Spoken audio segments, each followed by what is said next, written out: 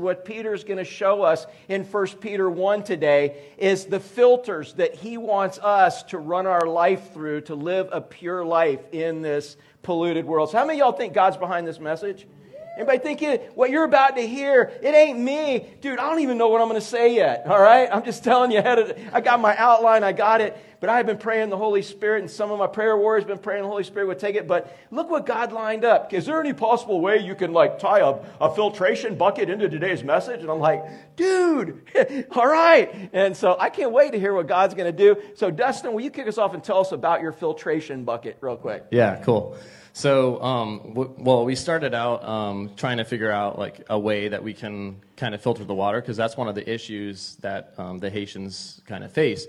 And if they're blessed with it, they have a river or a lake. And JJ was saying, some of them only just have a puddle, which is super unfortunate. And, that's what they are. I guess that's what they want to drink, because it's water. That's water to them. They don't know the difference between it. So I kind of went online and was thinking about what I can kind of make for them that would be fast and would filter this water. And so what I did is I went to the most stagnant pond in Florida, and I got all this water right here. And so I created this filter that's basically the first stage of your your refrigerator water that comes out. So it's a ceramic filter, and it filters out pretty much all the bacteria. The only thing it doesn't kill is the viruses. So what people would typically do is they would boil the water, but we've provided these things called AquaTabs, and they're basically water purification tablets that you can put inside of it. But the problem with that is you drop them in, and there's still all the particles in it. So what I've done is I've created the system, and I'll kind of pour some dirty water into it, and at the end of the service, people can actually try it. So what I've done, this if you sign a waiver first. This is your dirty water, and here's what it looks like afterwards. Yeah, cool. So so what I've done is, here, let me put this down for a minute. So this process takes about 2 hours for all the water to go through it and to drain through. So as long as they keep refilling this, it's not going to overflow or anything on them, because every ounce counts. But at the end of it, this water technically is I guess pure enough or clean enough for them to shower in, wash their face for hygiene, something that they don't always get. So the water purification tablets will kind of just clean it all out. But this is for I think about $28, everything was put together, and this will provide 1,000 gallons of fresh water. So I figured that was a good way to filter this water without costing an arm and a leg, because the water filtration tablets are pretty expensive, and you do have to put a lot in them if you don't filter the water prior to. So, yeah. Cool. All right. Hey, so way to use your gifts for... no, we're good right there. Because at the end, it'll be kind of like a Lord's Supper thing, and y'all just come by, and I'll have the spigot open. No. You're like, you said 2 hours. No, it won't be that long. All right. So anyways, I just thought that was kind of cool, because this is another way to use the gifts that God's given you. His mom said, Dustin, you just got this master's degree in, biology and whatever, marine biology, make something. And so there it is. And there's a lot of different things out there, but man, what a great idea, so that each home can filter water if they need it. Now, most people kind of think about filtration, who don't think about filtration. They think of it as just one stage. You pour something in and the water comes out, and it's pure, it's good. And that's not really the way it works. There's at least 3 parts to a good water filtration, and you're going to see in spiritual filtration, there's going to be many parts in this. So there's more than one. First, usually you think about mechanical filtration. So if you were stuck out in the woods, or you were stuck somewhere, man, and you just took river water, full of algae and whatever, the first part is mechanical filtration. You could take your underwear, your sock, your shirt, whatever. What do you think? If you were thirsty, dude, you'd use your underwear. I'm serious. You'd give it an earthy flavor, but to your water. But you're going to take care of that later. So you've got some kind of material, some kind of filter that's going to filter chunks out, right?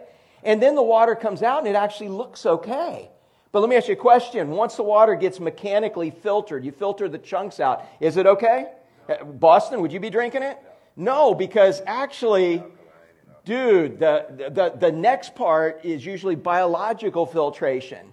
You got to put something in there to kill the living organisms that like to make a table for two in your lower intestines. And they don't like to leave either. So they're there, and that's when people come home and they're really sick because they didn't drink filtered water. You could filter and it looks good, but if you don't kill the living organisms that are going to damage your body, then, man, you're in big trouble. So there's mechanical filtration, there's biological filtration, and in fact, in my bag here, you guys might wonder what's in my bag. I have all kinds of things in my bag. You could drop me in New York City or a swamp out in west of town, and I can survive out of that bag. I do, believe it or not, have a little straw. I have a little straw you can buy for $20 at Walmart, and you can stick, it's the littler one because it does more, and you can suck water right out of a lake and not get sick. But how many of y'all like the taste of lake water? Anybody? So, you do, Zolti? Only Hungarian lake water, right? But, so you have mechanical filtration, which it does. Biological filtration, what it does is it takes out all the bad things that are going to hurt you. But there's another kind of filtration called chemical filtration, and carbon is usually used for that. How many of you have a carbon filter of some sort? Yeah, and what that does is it takes the flavor out and gives it a better flavor. Most people only care about the mechanical. How many of y'all like to have chunks of stuff in your water? Anybody? Usually it's floating around and it's frozen water. That's as chunky as you guys get in your water, right? So you filter it mechanically, and then most people are like, as long as it tastes good, good. But the most important is that biological filtration. You got to get rid of the stuff that's going to hurt you. And so as we finish up chapter 1 in 1 Peter, which we started a few weeks ago, that's just how God showed me. He said, man, I want you know what? You guys are persecuted. He's talking, Peter's writing to the persecuted people that are all over Asia Minor, where John actually wrote his letter to the 7 churches. It's all up there. They're being persecuted. Nero's a madman. Things are getting ready to happen bad and all of that. And he's trying to help them see life from God's perspective. And he's saying, I know you got some tough things going on in life right now. How many of y'all have some tough things going on in life right now? Anybody? Anything? Yeah. And so what he wants you to do is he wants you to pour your life into his filter and filter it through these spiritual things. And when we pour the dirty water in here, what comes out the other end? Pure water, and it's refreshing. Can you believe there is a possibility that the junk going on in your life right now can end up one day being refreshing? That's the reason God's got it there. It is to become refreshing. But if you just drink it straight out of the pond, how refreshing is that? It depends how thirsty you are. And there's a lot of people in the world really thirsty, and they're drinking pond water, and they're temporarily refreshed, but they're sick to their stomach because of the consequences of how they've been living. You see that in society? You live according to society's rules, and you make the wrong decision so often because the short-term consequence is good, right? Dude, I need a new car. My car's a beater. My car's falling apart. And then you find some dude who'll sell you a car that you can't afford. You drive off the lot. Was that the right or wrong decision? I can't afford the car, so is it the right or wrong decision? Wrong decision. But is it good? Yes, dude, I have air conditioning. Hey, honey, you want to ride with me? We have air. Oh, it's raining and it doesn't leak. Dude, it's awesome. But what happens down the road when I have to make that payment? It's now bad. And that's life. Most of the time, when you make the right decision, it's hard at first. I'm going to drive off that lot with my beater, and I'm just going to keep going. It's hard. But in the future, guess what? I don't have a car payment. And again, I'm just using that as an example. In Galatians chapter 6, verse 7, 8, 9, I'm not even preaching on this, so this is a little lagniappe for y'all. How many of y'all know what lagniappe is? Anybody know what lagniappe is? Everybody say lagniappe. Dude, come on, man. Say lagniappe with a smile, bro. Lagniappe. You're going to love this word, lagniappe, because you know what it is? It's just a little bit extra. It's like, man, like at Joy's Ice Cream, man. My Joy's Ice Cream buddy's here. At Joy's Ice Cream, dude, when you order a single scoop, they put not one, but two. They give you some lagniappe, man. You get that third scoop. That's of that peanut butter crunch. That's lagniappe. So what you're getting is a little lagniappe. In Galatians 6, verse 7, 8, and 9, Paul's saying to him, he said, be not deceived. God is not mocked. Whatever a man sows, that he'll also reap. You sow according to the flesh, you reap corruption. You sow according to the Spirit, you reap life everlasting. I promise you, I was not going to preach on this today, but the Holy Spirit has just given this to me for you guys, for me right now. And so he says, be not deceived. God's not mocked. There is a right and a wrong decision with every decision we make. Period. There's, we talk about gray areas all the time. You know what gray areas? Where we take the right decision and we add a little bit of ourself in it. How much black do you have to put in white to make it gray? Not much. And the more you put in, the darker it is. And we're like, oh, this is a gray area. You know what? There are some gray areas in life, but you know what most gray areas are? They're an area where we know what we're supposed to do, but we don't want to do it. We add a little bit of something to it. So be not deceived. God's not mocked. Whatever a man sows, that's he's going to reap. Be not deceived. God's not mocked. If it was wrong before, it's going to be wrong now. If it's right before, it's going to be right now. If it's based on what God wants you to do right now, and if it's a principle in His Word, it doesn't matter what society says about it. It's wrong or it's right, period. Be not deceived. God's not mocked. Whatever a man sows, that he shall also reap. Hey, what does sowing mean? Nate, what does it mean to sow something? Whatever he sows, that he'll reap. And I'm picking on you young guys because most of y'all young people don't even know what sowing is. You think, well, that's what my mom did on...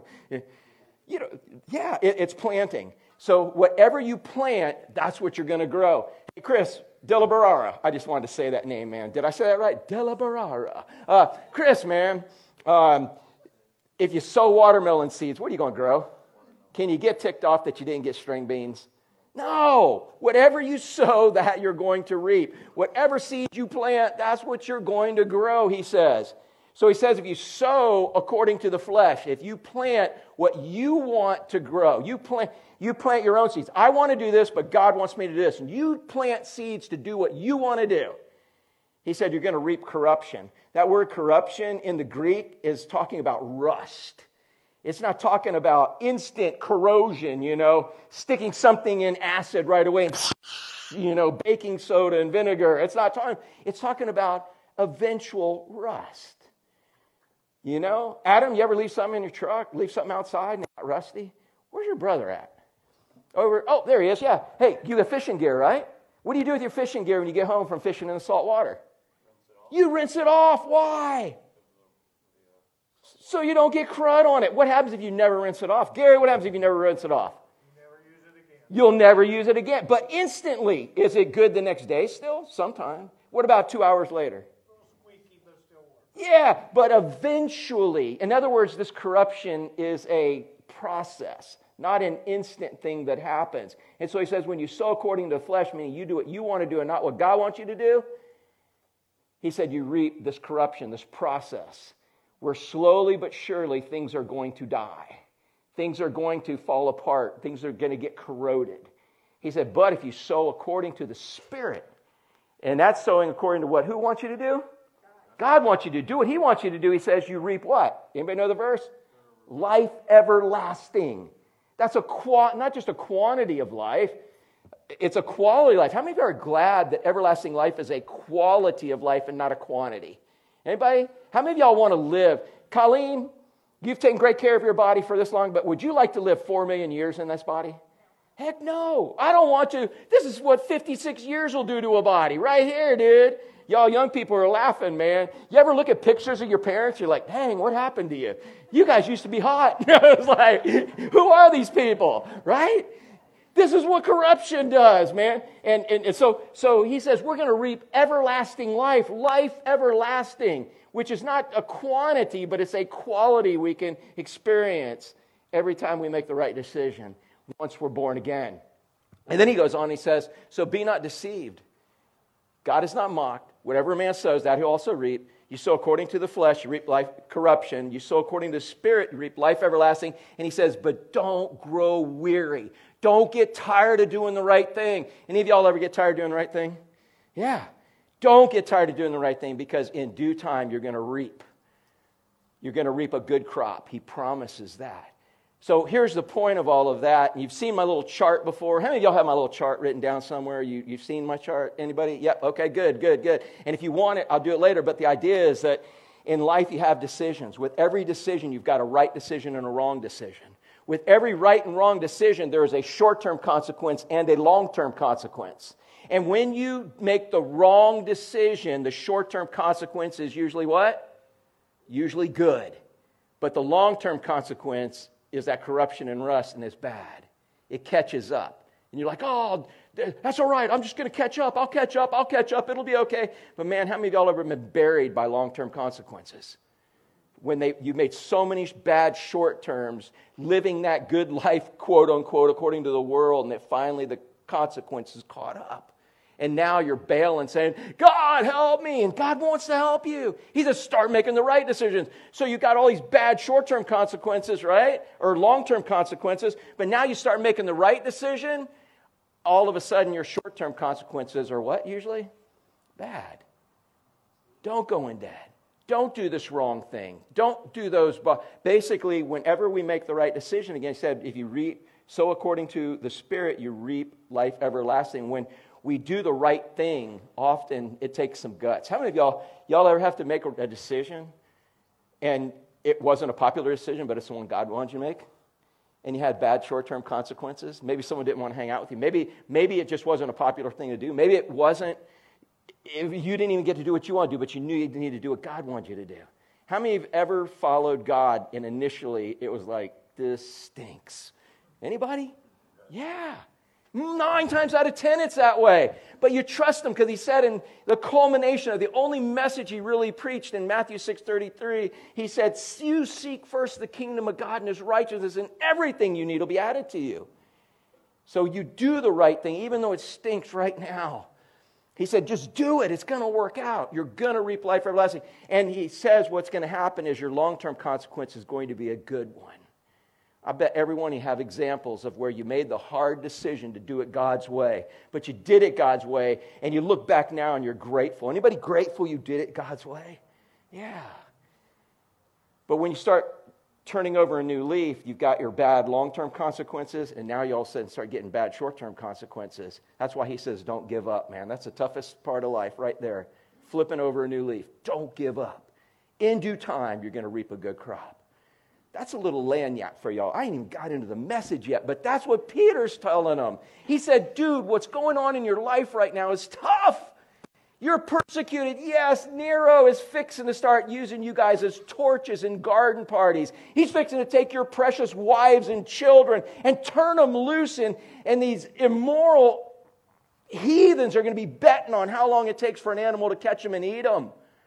Yeah, it's going to be rough. It's going to be tough. But man, he said, do the right thing because in the long run, it's going to work out.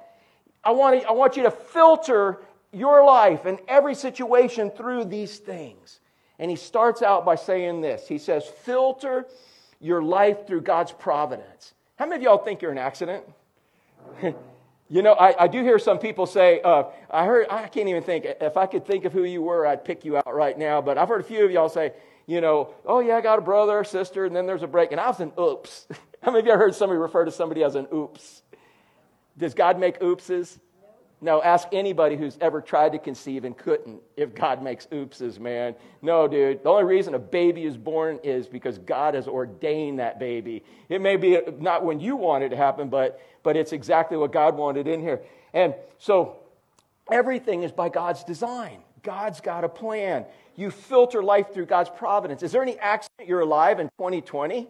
How many of y'all, if you could go back and choose any year to be alive, would say, dude, 2020, yeah, I want to be part of quarantine. Really, isn't there jokes about 2020 and everything? But is there any accident? And we're not even done yet. Dude, we're just getting ready to hit the downhill part, I think, man. It's going to get exciting, don't you think? How many of y'all are excited for the rest of 2020? Yeah, when you see it from God's perspective, dude. When you see it from yours, you're going, but from God's. Is there any accident? Any accident you're alive right now?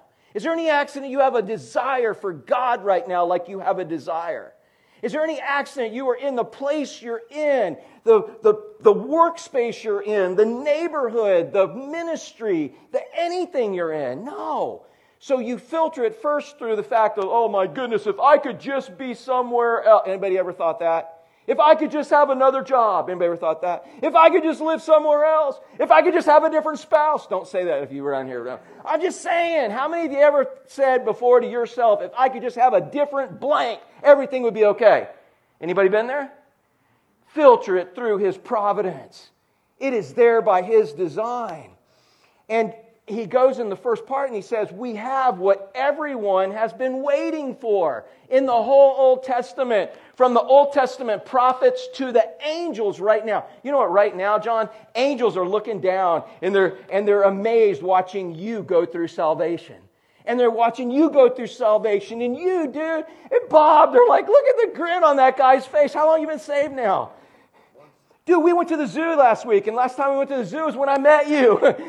No, on the road to the zoo when my racks flew off the car. I didn't meet him at the zoo. But, yeah, dude, it's like, man, was it any accident you guys were on the road right behind me when all 6 boards flew off with the racks and didn't hit you or anybody else and landed right side up? Like you said, is this a sign? I'm like, it is if you read it. It's like, yeah, what an awesome thing. Nothing is an accident. It's all by God's design. And the angels are even looking down saying, whoa, we've lived with God since we've been created, way longer than anyone. Man, and we're amazed by everything we see with God. But one of the most amazing things we see is salvation, because we'll never get to experience it. They're learning about salvation as they go through. You say, where do you get such a thing as that? I get it from Scripture. Watch this. But first, look, filter life through God's providence. We have what everyone's been waiting for, and He has you here now for such a time as this. You have a purpose here now for this time. There is no accident. This is where you are. Look at this. So Peter goes on to encourage him. He said, first filter I want you to do is through God's providence. Notice, I, as a master of the lampstand, I could put the lamp anywhere I chose to put it. But I chose to put your lamp at Amazon. I chose to put yours as a troll under a bridge. I don't know. I know you try to hide, right? He works on bridges, but, I put yours in the public school system. I don't even know where yours is, Ryan, but I'm just saying, Ryan, tell me God didn't just move you into landscaping where you're telling me you get to share the gospel more than you've ever gotten to share it. Yeah. He's put you there.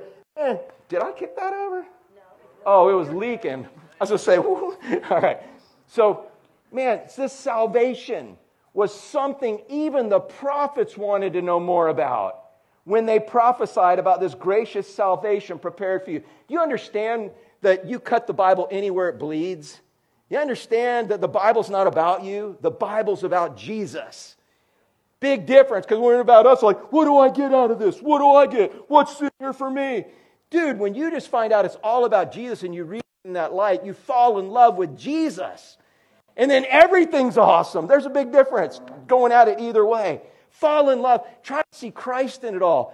They were prophesying stuff. They're like, dude, all right, so I know this little bit has to do with what's going on right now with Israel, but dude, I know this other stuff is about something else. They knew there was going to be a suffering servant, a suffering Savior, but they also knew He was going to be King of the world. And they just didn't know. They didn't know how it all went together. It's like 2 mountain peaks, a suffering servant and a king who was going to run everything. They just didn't understand the valley of we're in right now, which is the church age. And so, man, it says they desired, they studied, it drove them nuts trying to figure more out about the salvation that was prepared for you that you're enjoying. How many of y'all have salvation that you're enjoying right now? Dude, the prophets they would love to have been able to understand what you understand about this. Look at this. They wondered at time, or they wondered what time or situation the Spirit of Christ within them was talking about. So right here is evidence that the Old Testament, which is all Peter had at the time, by the way, when he wrote this, but there's evidence there that the Old Testament is inspired by the Holy Spirit of God. Yeah, so a lot of folks say, oh, I live in the New Testament. Dude, you better live in the Old Testament too. It's all about Jesus. What a beautiful picture in all of that. They wondered what time or situation the Spirit of Christ within them was talking about when He told them in advance about Christ's suffering and His great glory afterwards. They didn't understand because they just couldn't figure out that church age in the middle. And I'm not sure we got to figure it out either. But I'll tell you the secret. The secret is to make disciples. Amen? Make disciples. That's it. Make disciples. And so it says they were told that their messages were not for themselves, but for you. Do you see that? God was writing that Old Testament so that you could read their prophecies and appreciate what you have and realize what an awesome honor it is to be alive right now. Looking back to the cross to say, yeah, man, we have a Savior. They had to look forward to the cross saying, God's going to provide a Savior. But we can look back and we have the whole New Testament. We have the whole Word of God, as Zane said, dude. We have got that beautiful treasure as the Word of God. How many of y'all have the Holy Spirit living in you? You have the author living in you. Well, I don't understand. Take what you do understand and apply that. Rena, you ever have any kids? I'm just joking. Did you have to explain everything in full detail to all the kids, or were there some details you left out and you just told them the pertinent details? Anything. Mom, how do we do it? Well, yeah. But in other words, you didn't give them a dissertation, a 6-week course on the whole thing. What I'm trying to say is that for your kids, how many of you just give them enough information to get the job done? Because if you give them too many details, they're going to take too many liberties and get it all wrong. You know what I'm saying? Oh, but you said, and you're like, oh my goodness. Give them the details. God, you know what details God gives you when you read His Word? The details He wants you to apply. That's what He gives you. And there's so many people that are so, oh, I don't understand this. The 7-headed beast and the 25-horned, and it's like, so that's stopping you from making disciples? Yes. It's like, no. In fact, He told Moses, He said, Moses, dude, the things you understand, do. The secret things belong to the Lord, and if and when you need to understand them, I'll let you do it. Do what you know. Karen, isn't that what we always say? When you don't know what to do what you know to do. Make disciples. Follow Him. What does He want me to do now? And do it. Don't get hung up on all the other stuff. These guys, now it's okay to study. It's okay to look. It's okay to dig in. But it's not okay to be obsessed with what you don't know, if it keeps you from doing what you do know. And so it says, man, they were told that their message was not for themselves, but for you. So they kept writing it. Aren't you glad Isaiah gave us those beautiful chapters on the suffering servant that tell us he was beat beyond recognition for us to heal us? Man, and now the good news has been announced to you by those who preached in the power of the Holy Spirit sent from heaven. That's both today and back then. It was all inspired by the Holy Spirit. He said, it is all so wonderful. Look at this. And challenge you to cross-reference this with other verses in Scripture. He said, it is also wonderful that even the angels, look at this, even the angels are eagerly, it's not like they're walking by and say, oh, dude, look at that. No, they're just kind of obsessed, watching your salvation happen. From you, your lifestyle is teaching them about salvation. Isn't that awesome? And because they're never going to have salvation because they didn't sin. And the ones that did followed Satan, and they're not going to be redeemed. Redemption is for us. What a beautiful thing.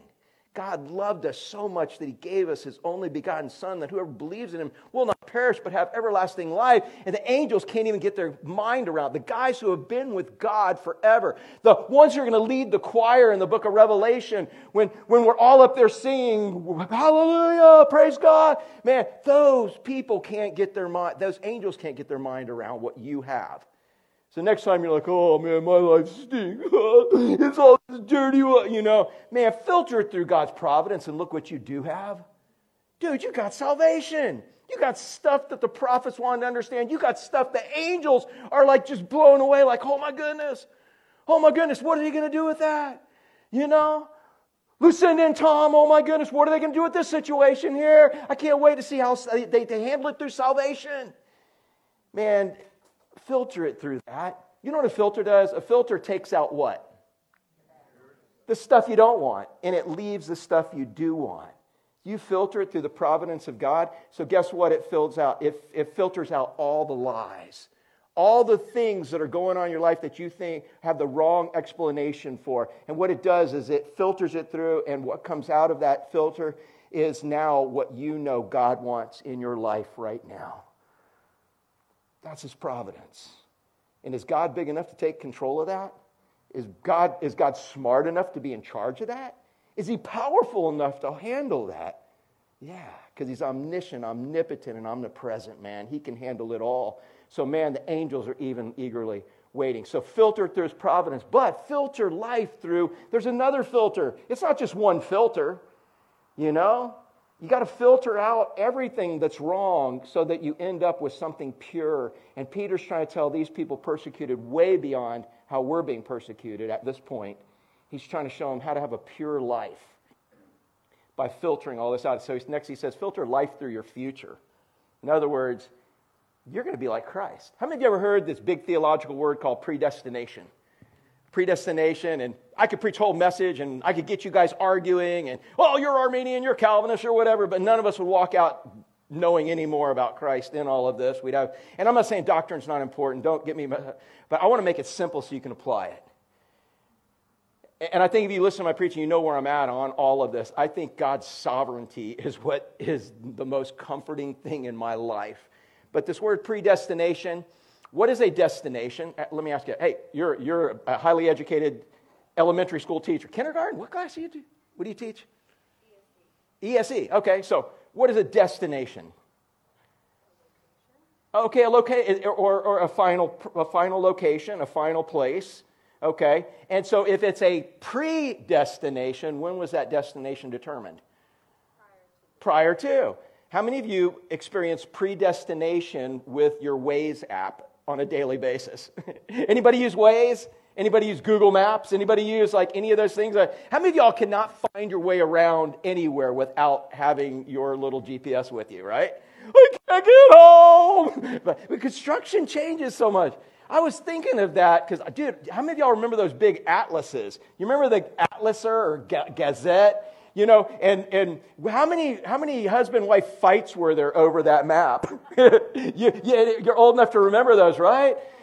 You know, your wife's over there in that seat with the big atlas looking there and pointing, and you're driving, and it's like, get your eyes on the road! You're like, no, I don't think we're there, you know.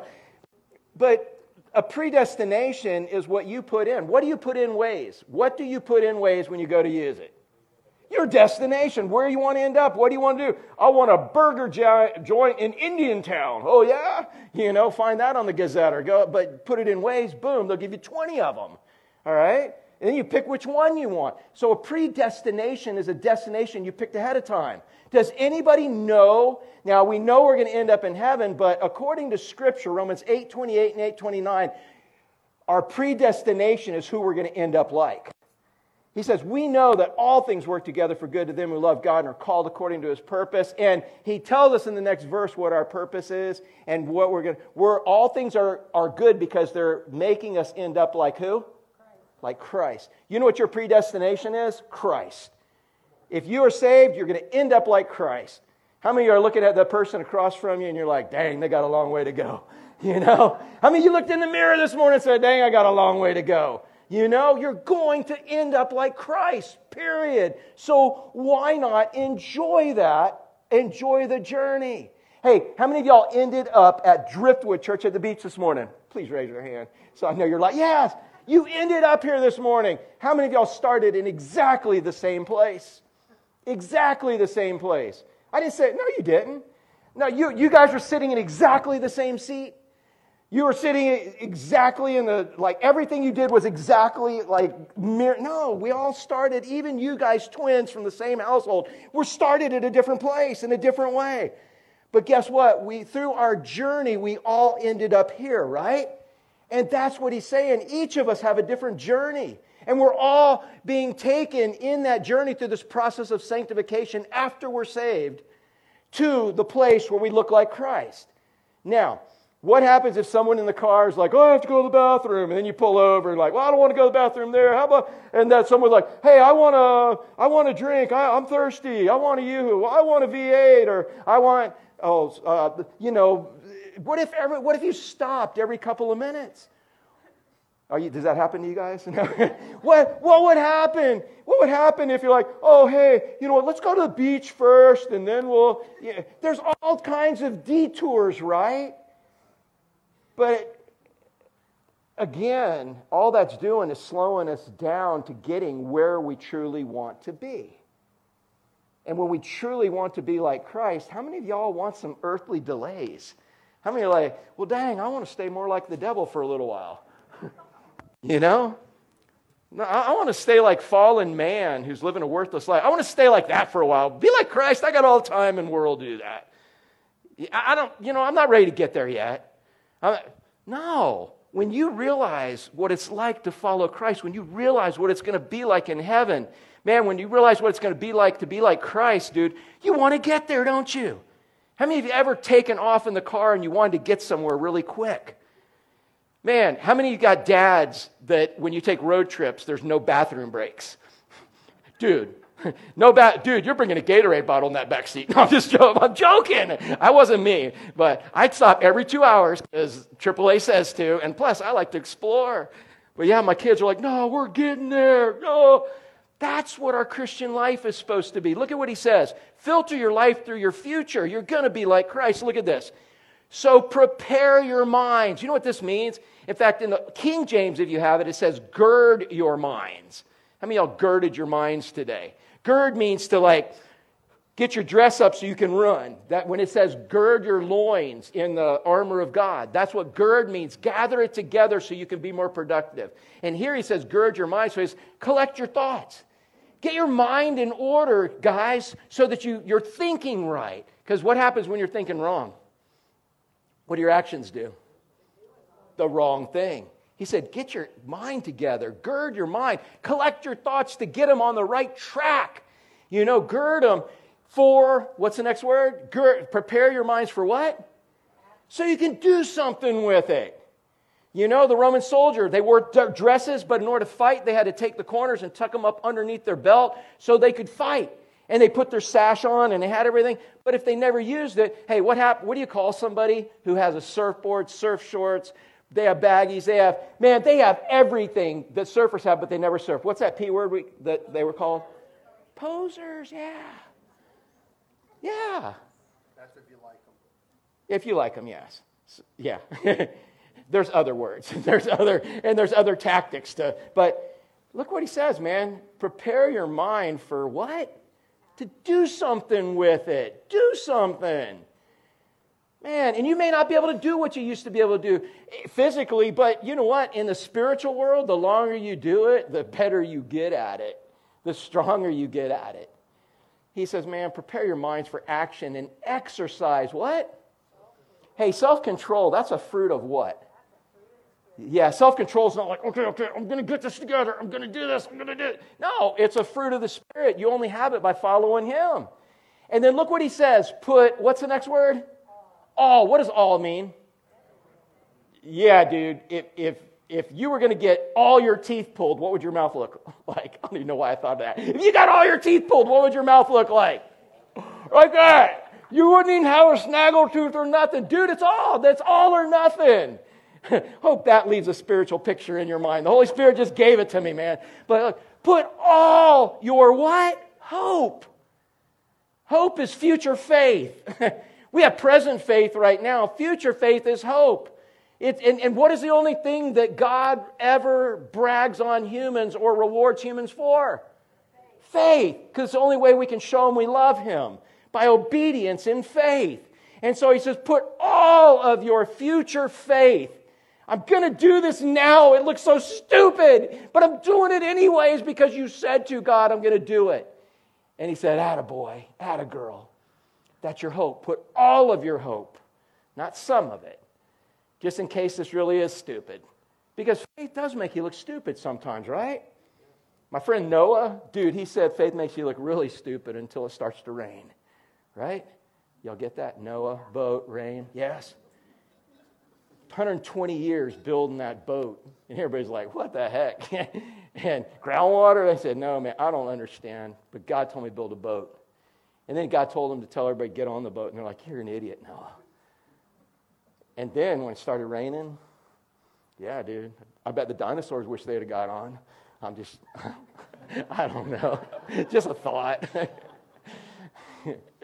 Put all your hope in the gracious salvation. I mean, he's not saying, put all your hope in the torture chamber of God. Is that what he says? He says gracious salvation. How would you describe gracious? Anyone, tell me, what would you say gracious is? Ryan, over on this end, what would you say gracious is? How would you say?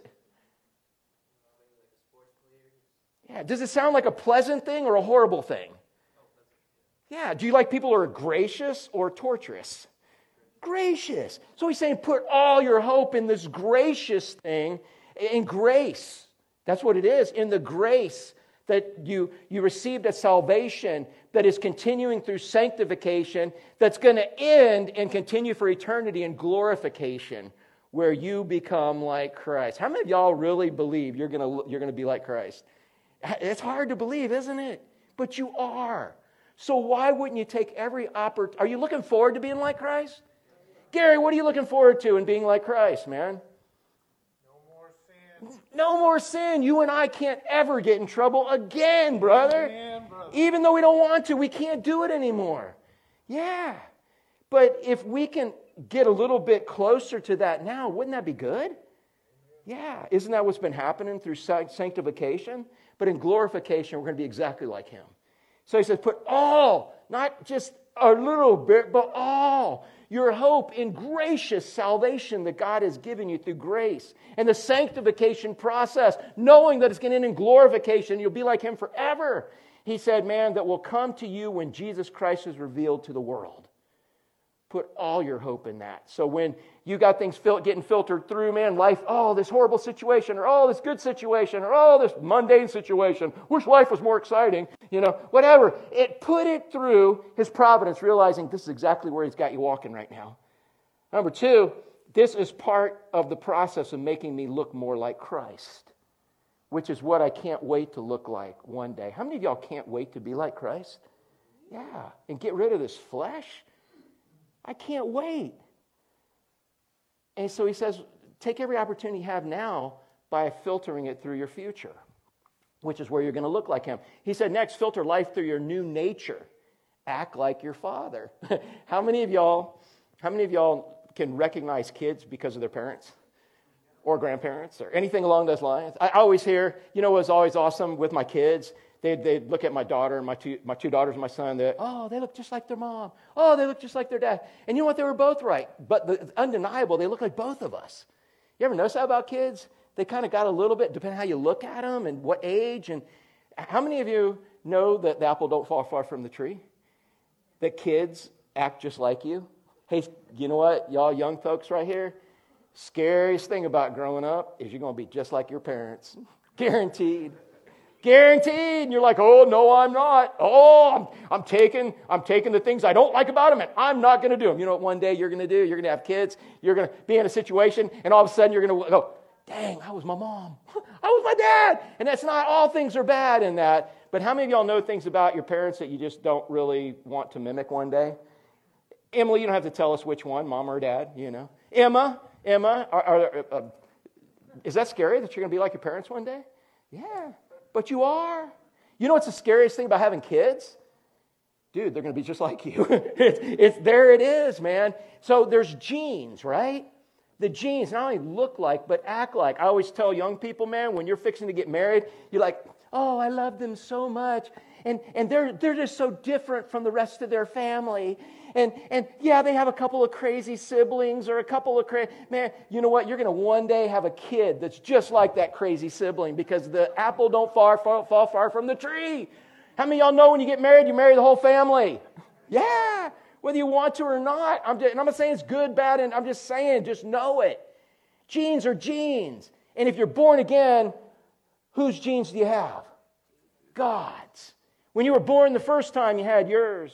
You had Adam's genes. That's what it says in Genesis 5, that Adam and Eve had offspring that were in their own image, when prior we were born in God's image. So now once you get born again, now you have God's genes. But you don't lose Adam's genes until you get to heaven. But check this out. Filter life through your new nature. Your new nature is now you have God's genes. God is creative. God is loving. Be like your heavenly Father. Look at this. So you must live as God's obedient children. How many of y'all have ever said something in this fashion to your kids? Maybe not directly, but this is what you meant. You are embarrassing me. Stop acting that way. Again, you may not have said it that way. You didn't want to hurt their self-esteem. You didn't want to make it about you. But in honesty, it really was about you. You were embarrassed because of the way your kids were representing you. Anybody? Come on, you pious parents. Yeah. How many of y'all know you embarrassed your parents? How about let's go that way? Okay, there, we'll admit that one. All right. Yeah. And you know you represent them. But he says, so you must live as God's obedient children. But look, why? Why do you get ticked off when your kids are doing embarrassing things? Is it really because you're embarrassed that you don't have perfect kids and you don't realize everybody knows you don't have perfect kids? You know, I mean, why is it that you get upset when they do the wrong things? Why? Colleen, why are you upset? Because they've been taught to do the right thing. Oh, but they've been taught, but when you do the wrong thing, what's going to come to you? The wrong consequences. How many of y'all, I don't know, my mom, she used to always tell me this, and she told me a lot of things, and now as I'm older, I kind of realize why, because some of us are a little harder-headed than others, but she'd say, oh, the mother Indian, this was before this was not politically correct or whatever, but she said, the mother Indian would tell the little, what is the little baby Indian called? Squaw, yeah. No, the papoose, yeah, in the papoose, but it's a little older. Oh, tell the little Indian not to touch the log in the fire because it's going to burn him. And she'd tell him and tell him and tell him. And if he didn't listen, in one day he touched it, and guess what happened? He got burned. Now, how many of y'all had to learn that way? You know what I'm saying? It's like, but what did my parents not want me to do? Get burned. And that's your heavenly Father. Man, he said, don't slip back. Hey, what do you take from the word slip? What do you think of, Emily, when you hear slip? Yeah, it's not instantaneous. Yeah, you slip, and you keep sliding until you stop, or whatever. But it's not like, oh, I'm just going to be you slide back. It's a process. He said, don't slide back into your what? Your old ways of living to satisfy your own desires. That's sowing according to the flesh, right? He said, you didn't know any better back then.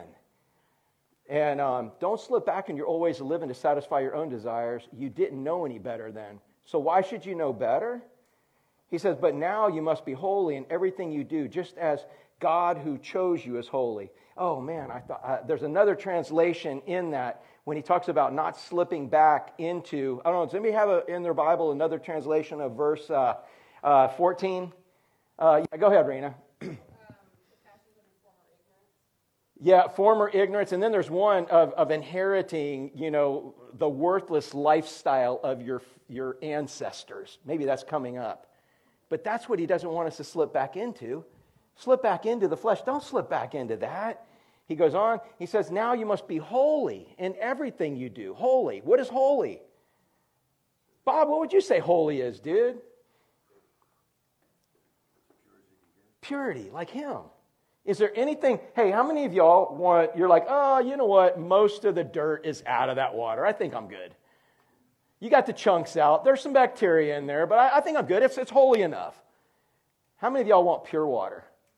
Dude, I'll never forget one time, man, we had been working forever trying to get this water system down in Haiti. We'd buy bottled water, and we'd buy it from a certain guy. And I remember sitting in the airport at MFI, JJ, one time on a trip, and I'm telling, oh yeah, well, we buy this brand here. And he's like, yeah, well, we took all the bottled water home with us and tested it, and that one did have the least amount of fecal material in it. What? He said it had the least amount of fecal material in it. And if you don't know what fecal material is, go look that up when you get home. But chances are, how much fecal material do you want in your water?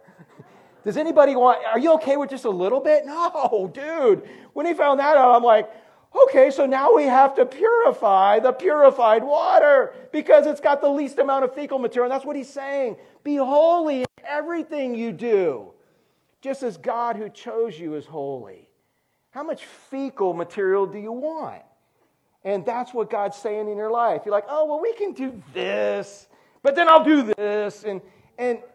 But how much of it do you really want? God says, man, any of it's having a bad effect on you. I want you to be holy like I'm holy, because that's your predestination. That's where you're going to be.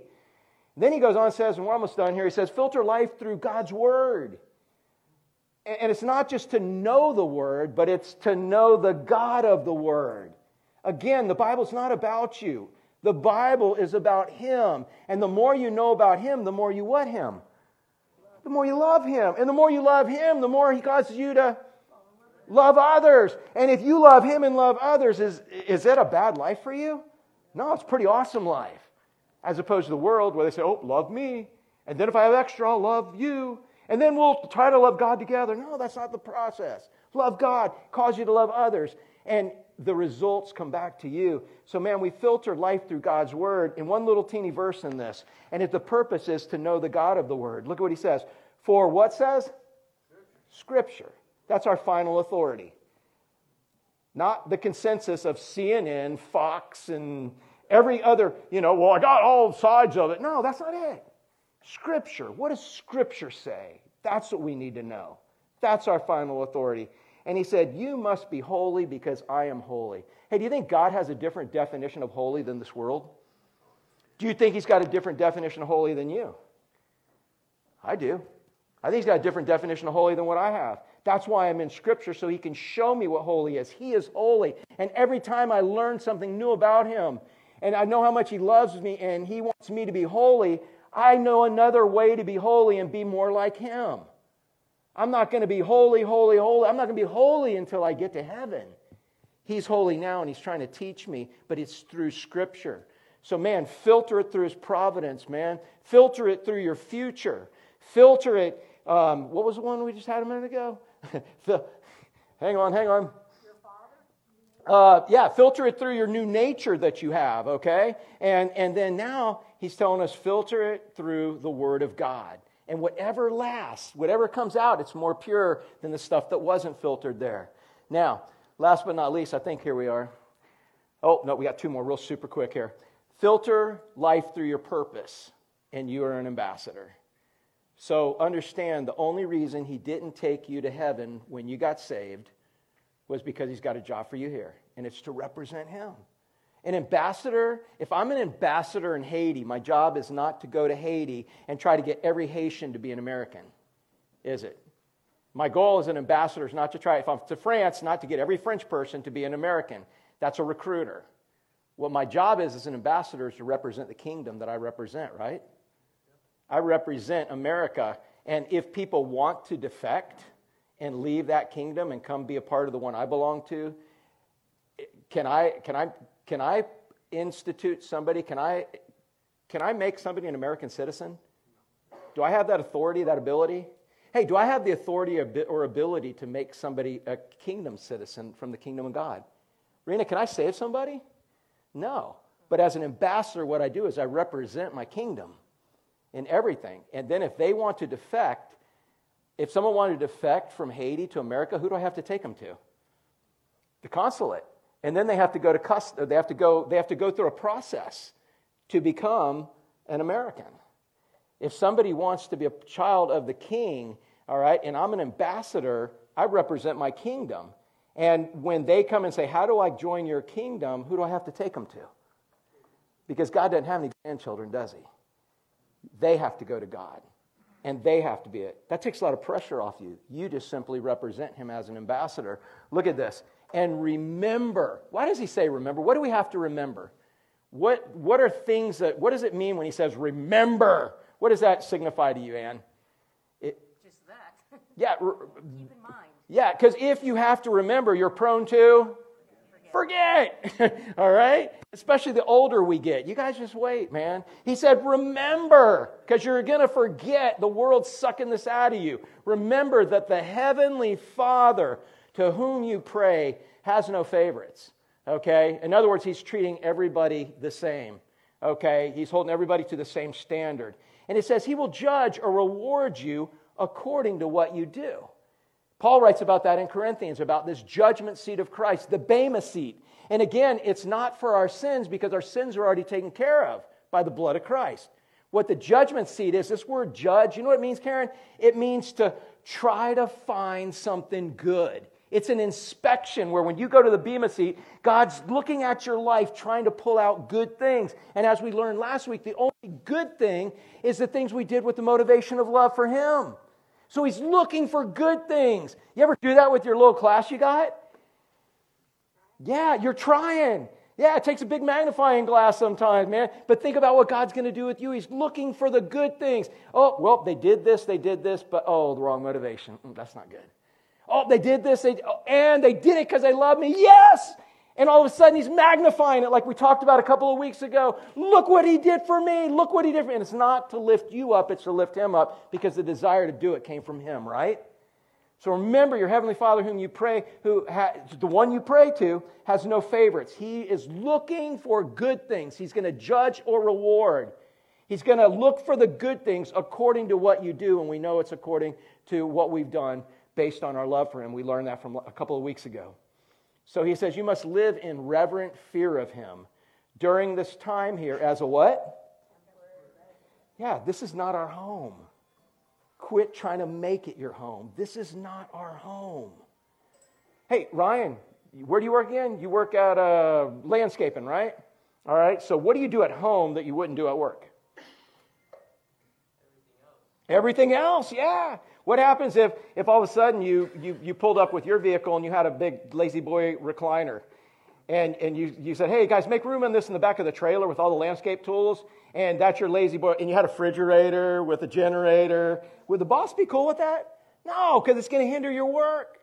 Wait to do home things when you get to home, and we're going to be home soon. We're at work right now for Christ. Quit trying to make this your home. So He says, live in reverent fear. That means God's the expert. Hey, Nikki, what is God the expert at? Everything. Is there anything He's not an expert at? You mean He knows more about top-notch Marine than you do? And you answer the phones? You know what I'd be doing? I'd say, can I put you on hold? Here's God. You wish you could do that, right? But yeah, he knows everything about it. He's the expert. That's what it means. Hey, God, what should we do? And wait for the expert to tell you. And do it. You live in reverent fear of Him during this little bit of teeny tiny time that you are on this earth. Dude, I believe off this dude's feet, man, I just pulled 100 grains of sand. You guys want to count them? You want to count these? Anybody? You guys want to count 100 grains of sand right here? You've heard this illustration. I use it all the time. But if each one of these grains of sand represented 1 year of life, that's 100 years, and look how tiny that is. Nikki, how much? You can barely even count it and see it. 100 years would be a long life, right? But 100 years is nothing compared to eternity, and in eternity is nothing like all the rest of the grains of sand in this universe, man.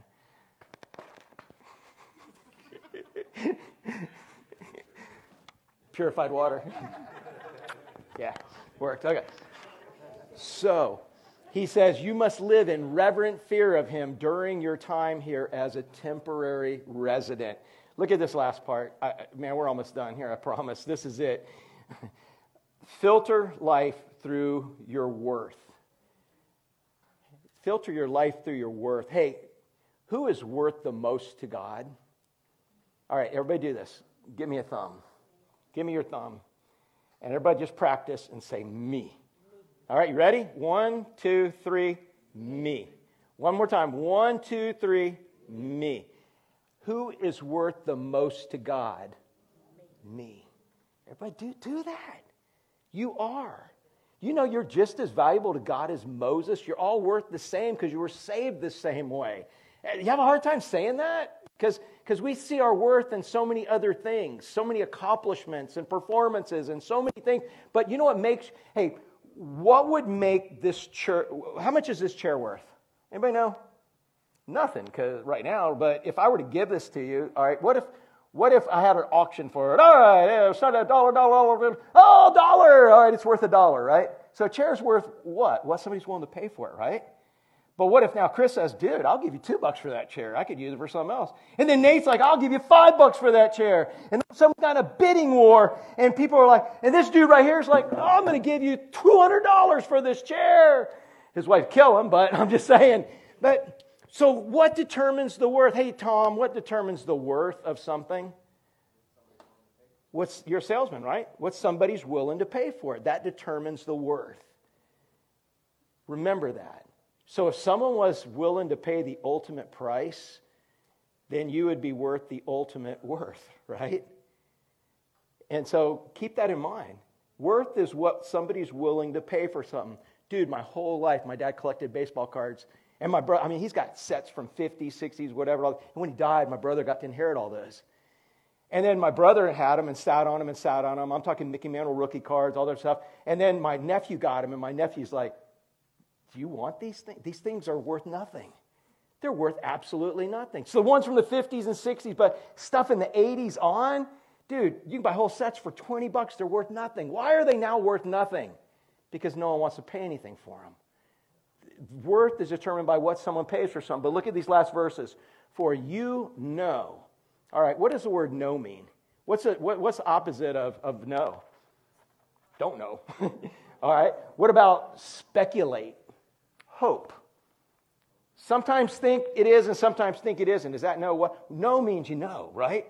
It's a given fact. You know that God paid a ransom to save you. Oh, here's the word I was looking for, Arena. I knew it was in here. That God saved you from, what did he save you from? The empty life you inherited from your ancestors.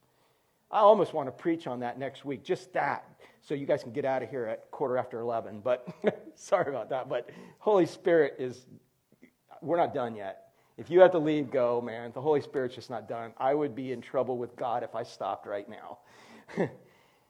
Look at this. You know God paid a ransom to save you from the empty life you inherited from your ancestors. Let's say you were a Rockefeller, dude. Let's say you were one of the richest people in a Rothschild. You were one of the richest people in the world, and you inherited everything this world had to offer. This verse would apply to you. He saved you from the empty life you inherited from your ancestors, because how much of it are you going to take with you? How much are you going to take to heaven? How much are you going to take to hell? You're not going to take any of it either places. And if you've got a ticket to heaven, man, that's worth everything. You know God paid a ransom to save you from the empty life of trying to find fulfillment in this world.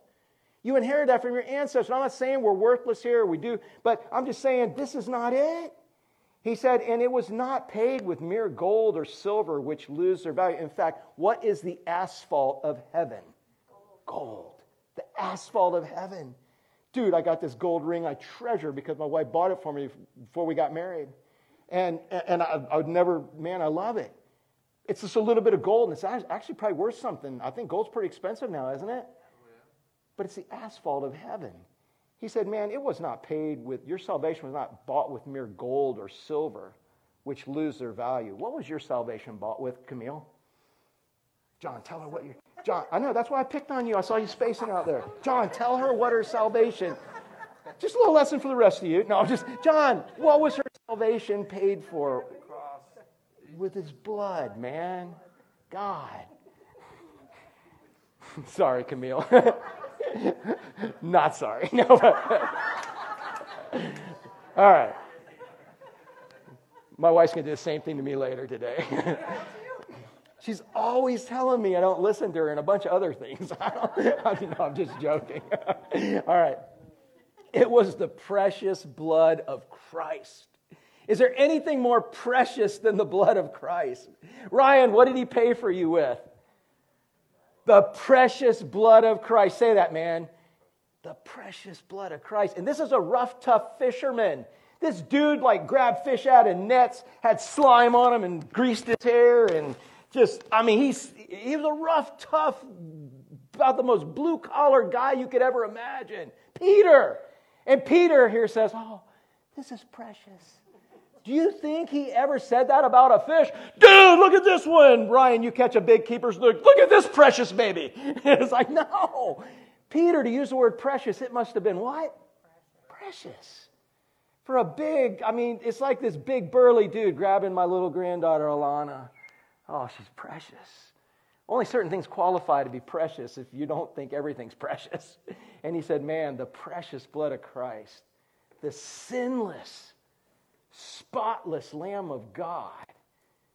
That's what you were. Sabrina, what did God pay for you with?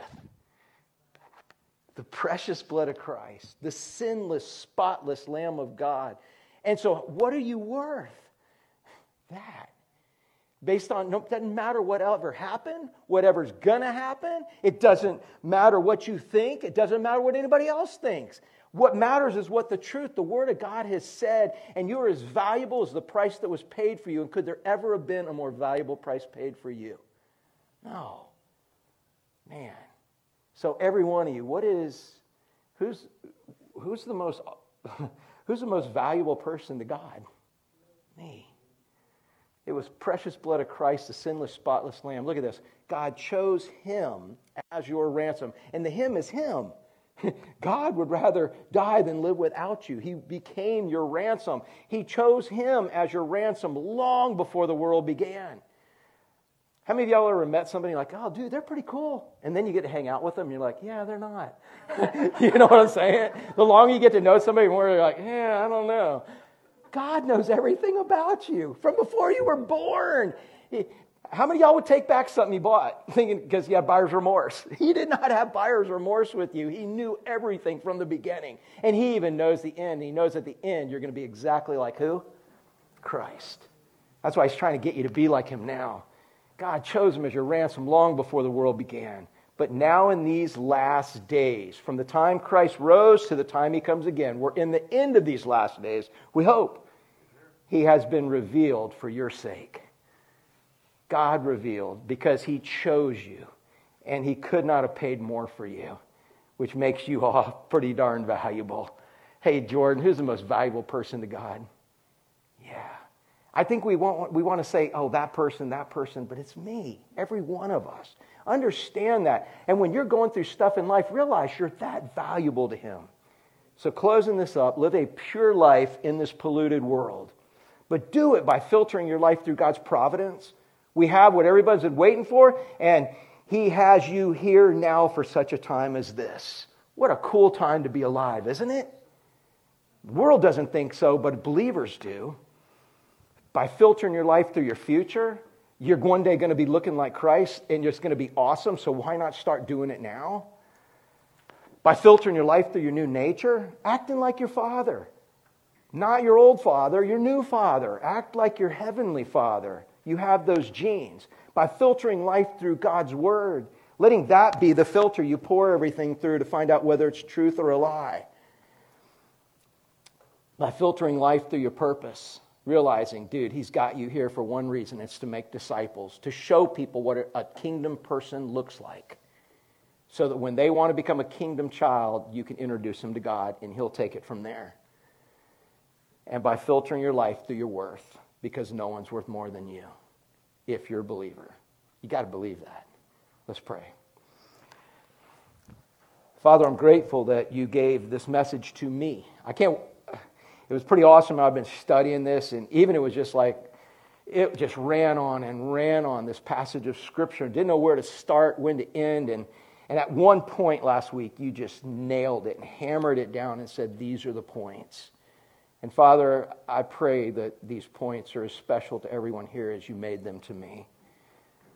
Father, this world tells us we're worthless, but we know because of the price that was paid for us, we are worth more than anything in this world. And we're valuable to you. Father, help us find our self-esteem in you. Father, I pray that we would filter everything we're going through these filters. And even though what's being dumped on us looks like some dirty, nasty pond water, we would see the end product, that it's going to be pure water because they've gone through these filters. Show each person what that looks like. And if there's someone here that's never truly given their life to Christ, Father, give them a desire they can't refuse to surrender everything they know about themselves right now through faith to everything they know about themselves, about you. Father, it's through faith that we do this. So, Father, help us filter life through these filters Peter gave us. And I pray for these things in Jesus' name. Amen.